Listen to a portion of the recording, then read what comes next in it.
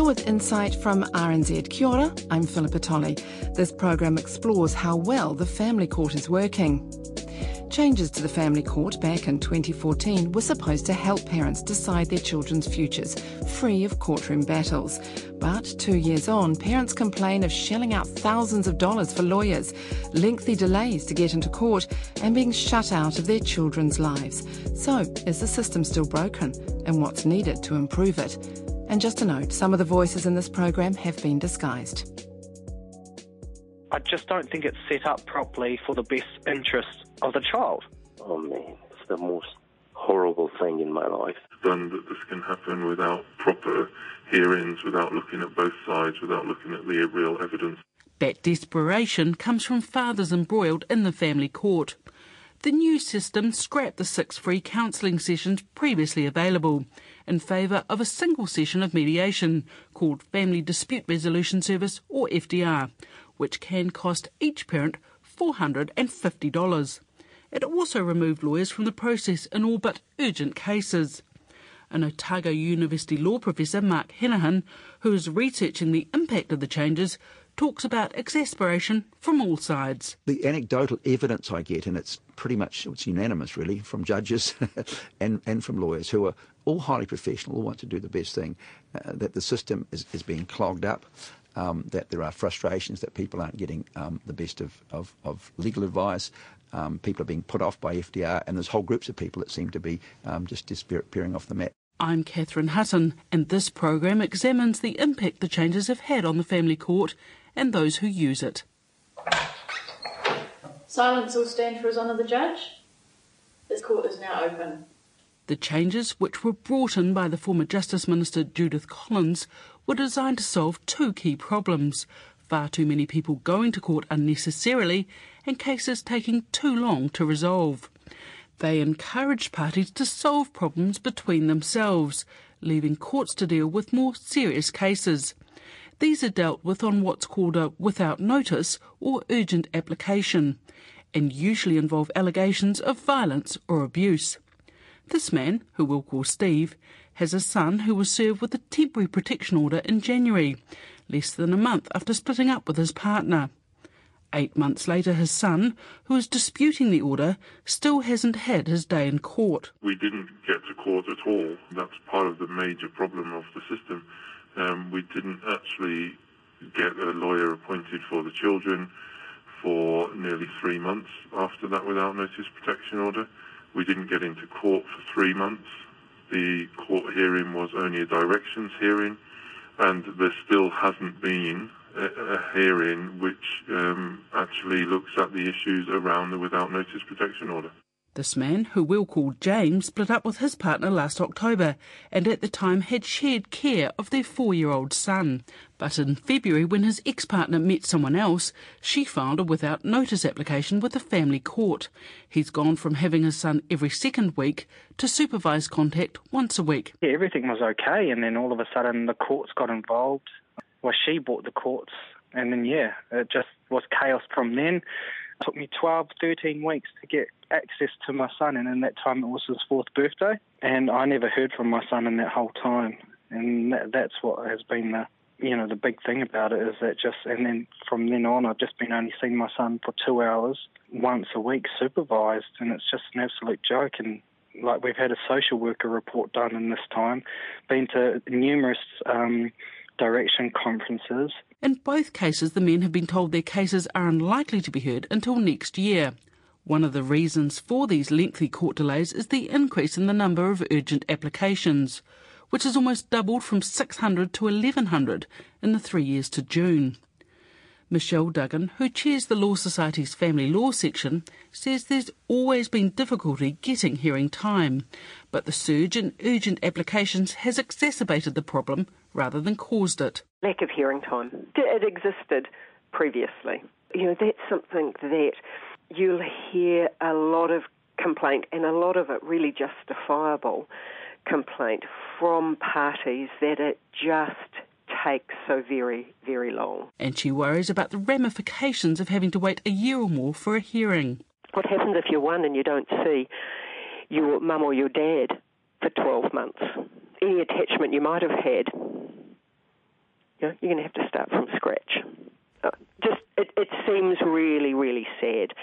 Labour's Justice spokesperson Jacinda Ardern says delays are one of the most common complaints she receives in relation to the family court. At the moment, in order to expedite your claim, often there has to, one way is to demonstrate that there are safety issues involved. But actually, some of these decisions might relate to, for instance, where a child is going to go to school, because it might mean that one parent is having to travel further. A decision like that has to be made relatively quickly. School years and terms dictate that, and yet in that particular case, enormous delays. Another case I've seen, a newborn was involved, and after 6 months, the parents still had not been able to access the family court to resolve access issues and parenting orders. So that means that one of those parents had very limited access to that newborn child for that entire period. The principal family court judge, Lawrence Ryan, acknowledges the court is not getting through work in a timely fashion. He says the courts are failing to meet any of the timeframes, including those for domestic violence, with courts in Auckland, Wellington and Christchurch faring the worst. The rules do provide that certain steps in the proceedings are taken within so many weeks. We are unable to comply with that because of the volume of work and the backlogs. Is there a problem with getting protection orders heard? No, they have their own track. Often they're combined with Care of Children Act cases, but sometimes they are separate from them and just go down their own track. There is a requirement that they dealt with within 42 days. That is not complied with either, but we perform much better around those than we do elsewhere. He says people are filing urgent claims so that they can get their case before a judge quicker and have a lawyer with them, and that reading of the situation is supported by Professor Henahan, who says parties are asking for lawyers rather than lawyers wanting to be involved. Most of the studies and research that we've seen, and people feel more confident about if they've got some good legal advice and they know where they stand in the whole picture of things. That doesn't mean they want to go in and fight it out in court and spend weeks arguing in court. It means they know where they stand, they know what the perimeters are, they know what the law says, they know what the process is. They're fully informed, so they make a fully informed decision. And that's the important thing, because this is a legal process. We've decided that family justice is something that requires the law to oversee. We haven't just thrown the law out of it. The law's still there. And if parties don't have access to understanding that, they feel on the back foot. Ange Dury says that's not surprising. The chief executive of Women's Refuge says the increase in the number of urgent applications reflects how intimidating the court process can be. The forms are big and complicated, and many women would look at those and go, oh my God, I can't do this. They want a lawyer. Now, most legal aid isn't available for on-notice applications. So if they want a lawyer, really, they need to try the without notice course. Mark Hackett, who represents the Brotherhood of Fathers, spent 18 months fighting for custody in the court. He says it cost him $40,000, but that he got off lightly compared to some. There's people out there that are quite vindictive who will spend a lot of time stretching something out, costing a lot of money. For me personally, it's wiped me out financially. I had a pretty good lawyer who was not too badly priced, but, I've been talking to guys that have lost hundreds of thousands of dollars in their custody battle. For my example, I'm a guy that works full-time, pays all my bills, pays all my debts, pays the taxes. My ex had legal aid and used it as much as possible to make sure that every dime I had was gone. There are times when separating parents need a little extra help to reach agreement. That's where our Family Dispute Resolution Service can help. For those who can't file an urgent application, they must try to resolve their differences at a single session of mediation through what is known as the Family Dispute Resolution Service. Ministry of Justice figures show in the 2 years to March, almost 3,000 people were referred to mediation. Kerry Morris, the scheme director at Fairway, the country's largest mediation provider, says the system is working for many people. People are coming to agreement. We're seeing around 83% were our last stats on people reaching at least agreement on some matters at mediation, which is great. But there are problems, notably the cost. Those who meet the criteria get a subsidy, but those who don't have to pay about $450 each. About 60% of cases are fully funded and a further 20% are partially funded.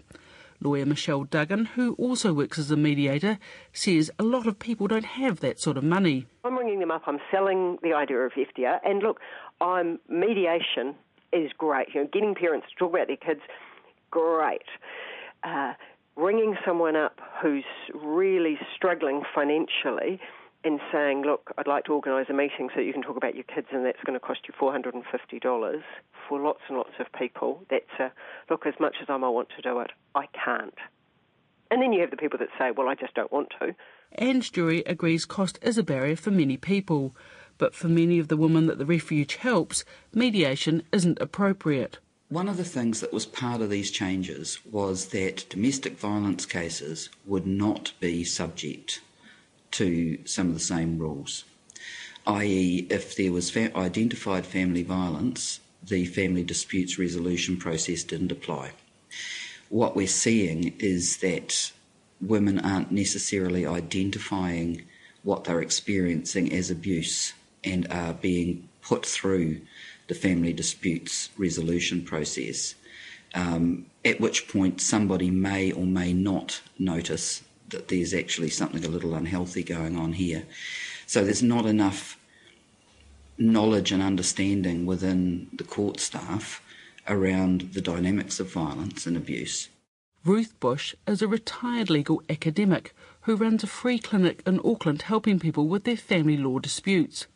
She says because of the lack of adequate screening, vulnerable people are finding themselves at mediation, making agreements which are binding. If the old rubric was you say jump and I say how high is still my response in mediation. And we hear lots of times where people are really intimidated in mediation. I would like one of the competencies of our family dispute resolution mediators to be knowledge about the dynamics of domestic violence. They should be very confident, because if not, what we find are unsafe orders being made.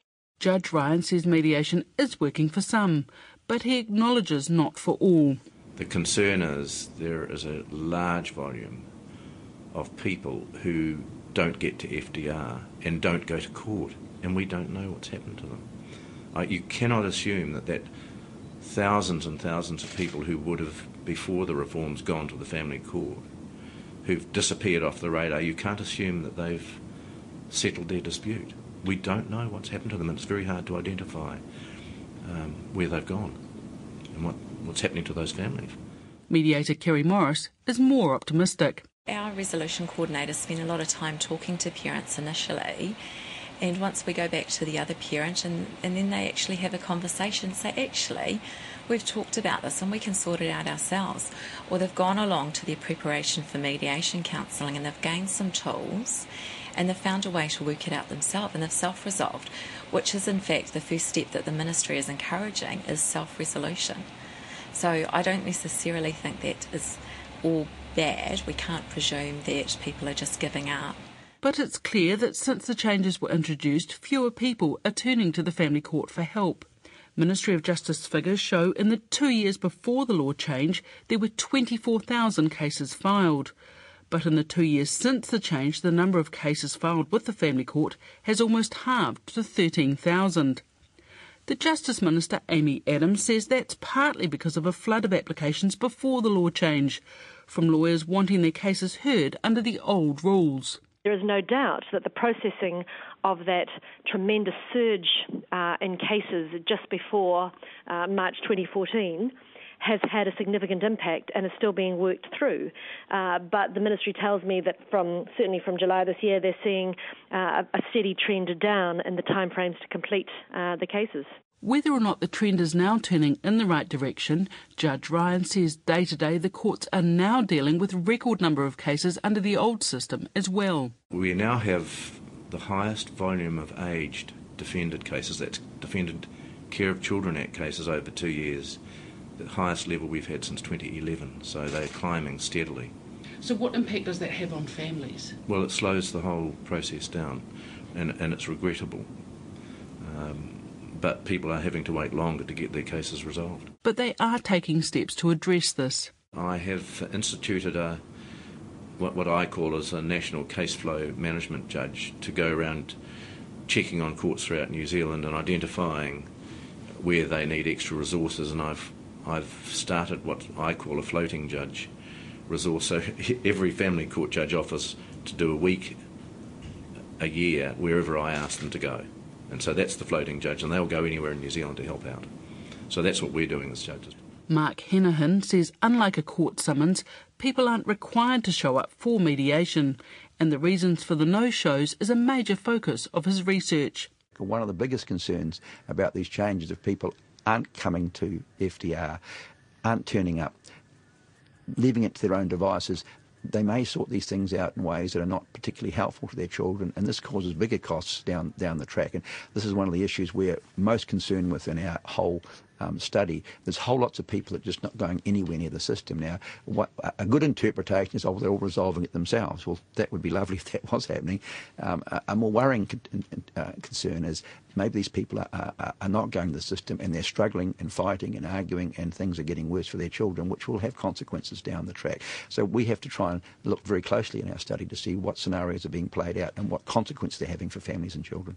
Amy Adams is positive about the effect of the changes brought in 2 years ago. She says fewer people are turning up to mediation than were forecast, but there's been a better-than-expected success rate and, after talking to mediators, changes are on the way. Some of the feedback we've had from providers, or at least as officials have been advising me, is at the moment there are too many constraints around the number and length of sessions, and we want to give more flexibility. So if the parties are a good way into the process and time's up, we want the time to be able to continue to run while they're making good progress rather than have artificial constraints. So we're looking at some flexibility and changes in there. The Minister says the Ministry is now reviewing the changes, but there is no completion date. But along with delays and costs, another factor that looms large is the failure to include the views of children. Under the law, children's views should be taken into account. But those who are part of the system say children's involvement has actually reduced since the changes. As a father caught up in the system, James agrees. I just don't think it's set up properly for the best interest of the child, especially when you've got when you've got two parents like myself that has gone from having their kid in a shared care regime to only getting to see their son once a week for 2 hours a week. I think it's bullshit. As does this woman, who we'll call Sue. She spent nearly 20 months going through mediation in the family court. No one has asked her 8-year-old son what he wants. Like, my son still hasn't talked to anyone about throughout this whole process. So it's like, where did the child's voice come in? That's probably my other... So you haven't got a lawyer for the child? No, and that would only happen if we were going to a defended hearing, is my understanding, that then there'd be a lawyer. I mean, we should represent, obviously my ex-husband and I, as his parents, should be representing his views, but we've also got our own ideas and perspective, otherwise we wouldn't be in this mess that we're in. A former academic, Ruth Bush, believes children's voices have been muted, and that amounts to a breach of New Zealand's international obligations. Children aren't involved in the mediation that goes on. We have an obligation under the UN Convention of the Rights of the Child to give children voices in decisions that are affecting them, and custody, access, all kinds of Care of Children Act applications directly affect children. And we also have a much less appointment of a lawyer for the child, and who in the past, prior to the amendments, really were the parties who brought the children's voices before the court. So I think we've lost a lot with these reforms. But Amy Adams says she doesn't consider the changes a breach of international obligations, and says they were introduced to boost the rights of children. The mediators are actually very well trained and focused on the rights of the children. And in fact, one of the reasons we moved to the family dispute resolution system was that a review of family court processing of care of children cases back in 2011 showed us that the rights of the children were not necessarily front and centre, and that was one of the issues that we absolutely wanted to address. It made it clear that the court lacked sufficient focus on meeting the needs of children and achieving sustainable, durable outcomes. So the whole point of the FDR is that none of the parties are represented. They're in there representing themselves. At the end of the day, they are parents trying to agree between themselves how the children will be cared for. What's also unclear is whether the agreements reached at mediation are enduring, as the Ministry doesn't collect those figures. Last year, Sue reached agreement at mediation, only to have it fall over. Now she's back before the family court, having to negotiate the court process by herself because her case isn't deemed urgent. Which is tricky in itself, because trying to get answers out of, or trying to get information, even I wasn't sure about the registrar's list. I presumed that I didn't have to be there, but I didn't want to be turning up and actually I had to be there. So trying to find someone who could even answer that basic question, voice message after voice message to the court registrars, and it's Okay, so you had 2 court appearances or not? Yep. And how did those go, representing yourself?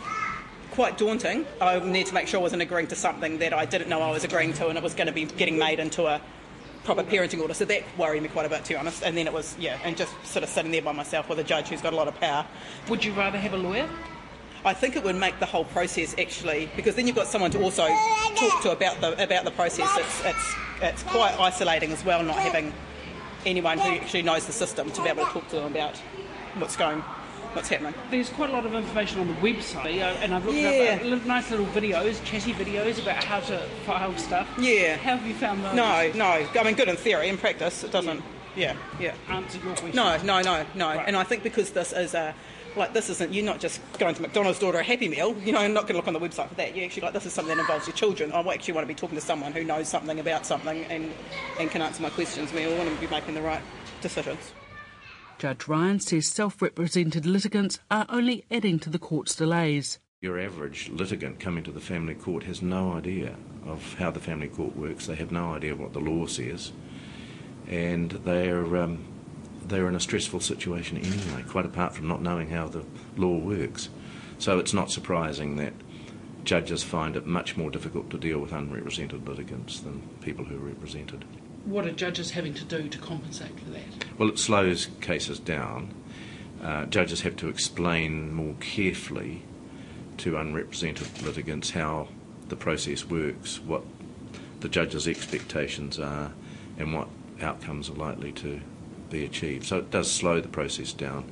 Cases take longer to deal with. But Amy Adams says it's unlikely lawyers will be included back into the process. It's my clear view that if families can reach their solutions without lawyers, that is a good thing. I know the lawyers are absolutely of the view that they should be in the room, but as I've said, it's not my job to deliver what lawyers want. It's my job to ensure that this court system and the justice system is working as well as it can for the families who need help. I'll wait and see from the review whether that's doing that, but it's not my view that the more lawyers you add to a situation, the better and easier and cheaper the resolution is. Which brings us to the question of savings. While only about 10% of those whose relationships break up need to use the family court, the cost of running the court has risen by about 70% in the 5 to 6 years before the changes were introduced. At the time, it was estimated the adjustments would save about $70 million over 4 years. The Ministry says it's still evaluating the cost savings and will have this information later this year. So while the level of possible savings is still not known, the Minister is certain the increase in urgent applications is not being caused by the changes, but by lawyers. In June, Ms Adams told a select committee, simply making an application without notice doesn't mean it is heard without notice.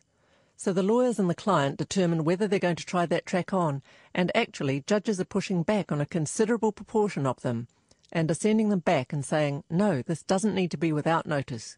Go back in through the front door. Figures from the Ministry of Justice show in the past 2 years, fewer than 400 cases out of the 13,000 filed with the court have been sent back through what the Minister calls the front door. But Professor Henahan says there's a reluctance to refer cases back to the resolution process. What happens is that even if it doesn't reach the threshold, and the threshold for an urgent case is undue hardship and risk, and if it doesn't meet that threshold, judges will still keep it on the urgent track but won't hear it as an urgent case and set it down for directions, which means then the parties come in and normally the judge will appoint a lawyer to represent the children to check out what's going on, if there's any issues that need to be resolved, and the lawyers will still remain involved. Some are sent back to the initial process, but normally they will always try to keep a lawyer involved. So judges, once lawyers are involved, are quite keen to keep them involved because it keeps the process orderly and organised. But for those facing the delays of waiting for court time, the impact is huge. Steve explains what it means for his son. For him, it's actually not knowing what the ultimate outcome is going to be. There's a constant thing hanging over him is, am I going to be able to see my children? Am I not? Is some other allegation going to be made which stops me seeing my children? It's a sense of powerlessness, a sense of whatever he says, it's not being listened to. There's not a forum where he is able to go. It's incredibly expensive. He doesn't get legal aid. He's not a high earner, but he doesn't get legal aid. So he has to pay initially $400 an hour for a lawyer. Now we've found a lawyer at $300 an hour. That's incredibly expensive. But I mean, if you want to have access to your children, you are going to rack up thousands and thousands of dollars worth of probable debt. Amy Adams says she's not aware of the cases. You have those reports. I don't have them to hand. If those cases were raised with me, I would certainly ask the Ministry to give me information as to why that was happening. What I do know is that when people do raise issues with me about timeframes for cases to be set down for hearing, there is often some very clear information as to why that is. But without knowing the specific case you're talking about, I can't possibly respond. But it's unfair, I think, to categorise that as being a standard situation. It's certainly not to the best of my knowledge. Whether it happens, look, it may well. But what I don't know are the specific reasons in a particular case why that has occurred. Professor Henahan says the longer decisions take to be made about children, the more they suffer. Most of the research shows that for children, going through a breakup of their parents is a very traumatic and a major event in their lives. And all the research shows that children do suffer. So if we can make this process one where the parents can, ideally, get to a stage where we've got arrangements that the parents will accept, that they'll work through, that they'll communicate well with each other, and the children feel supported and loved by both their parents, children will come out the other side all right. But if it's acrimonious and fight and argument and continuous, then some children who are very resilient will probably still survive that. But many children who are not so resilient, it will cause impact for large parts of their life, which is we want to avoid. Steve feels the system is starved of much-needed funding and has emailed the Minister about his worries. Is that when things are complicated, it takes longer. And I would very much say, well, if you're aware that there's a number of complicated cases or you're aware of difficulties which cause things to take longer, you need to put more resources in to deal with it, not just watch people's lives get significantly damaged because you're not resourcing the system. The Minister isn't ruling out further changes once the review is complete. In the meantime, some couples are faced with lengthy delays, often emotional torment, and children can suffer as those involved try to work out their differences. I'm Catherine Hutton, and that's Insight for this week. If you'd like to get in touch or share your thoughts on this program, we'd love to hear from you. You can email us at insight@radionz.co.nz, or our Twitter handle is @InsightRNZ. Catherine Hutton wrote and presented that program. It was produced by me, Philippa Tolley, with technical production by Phil Benj. And why not keep in the Insight loop and subscribe on iTunes.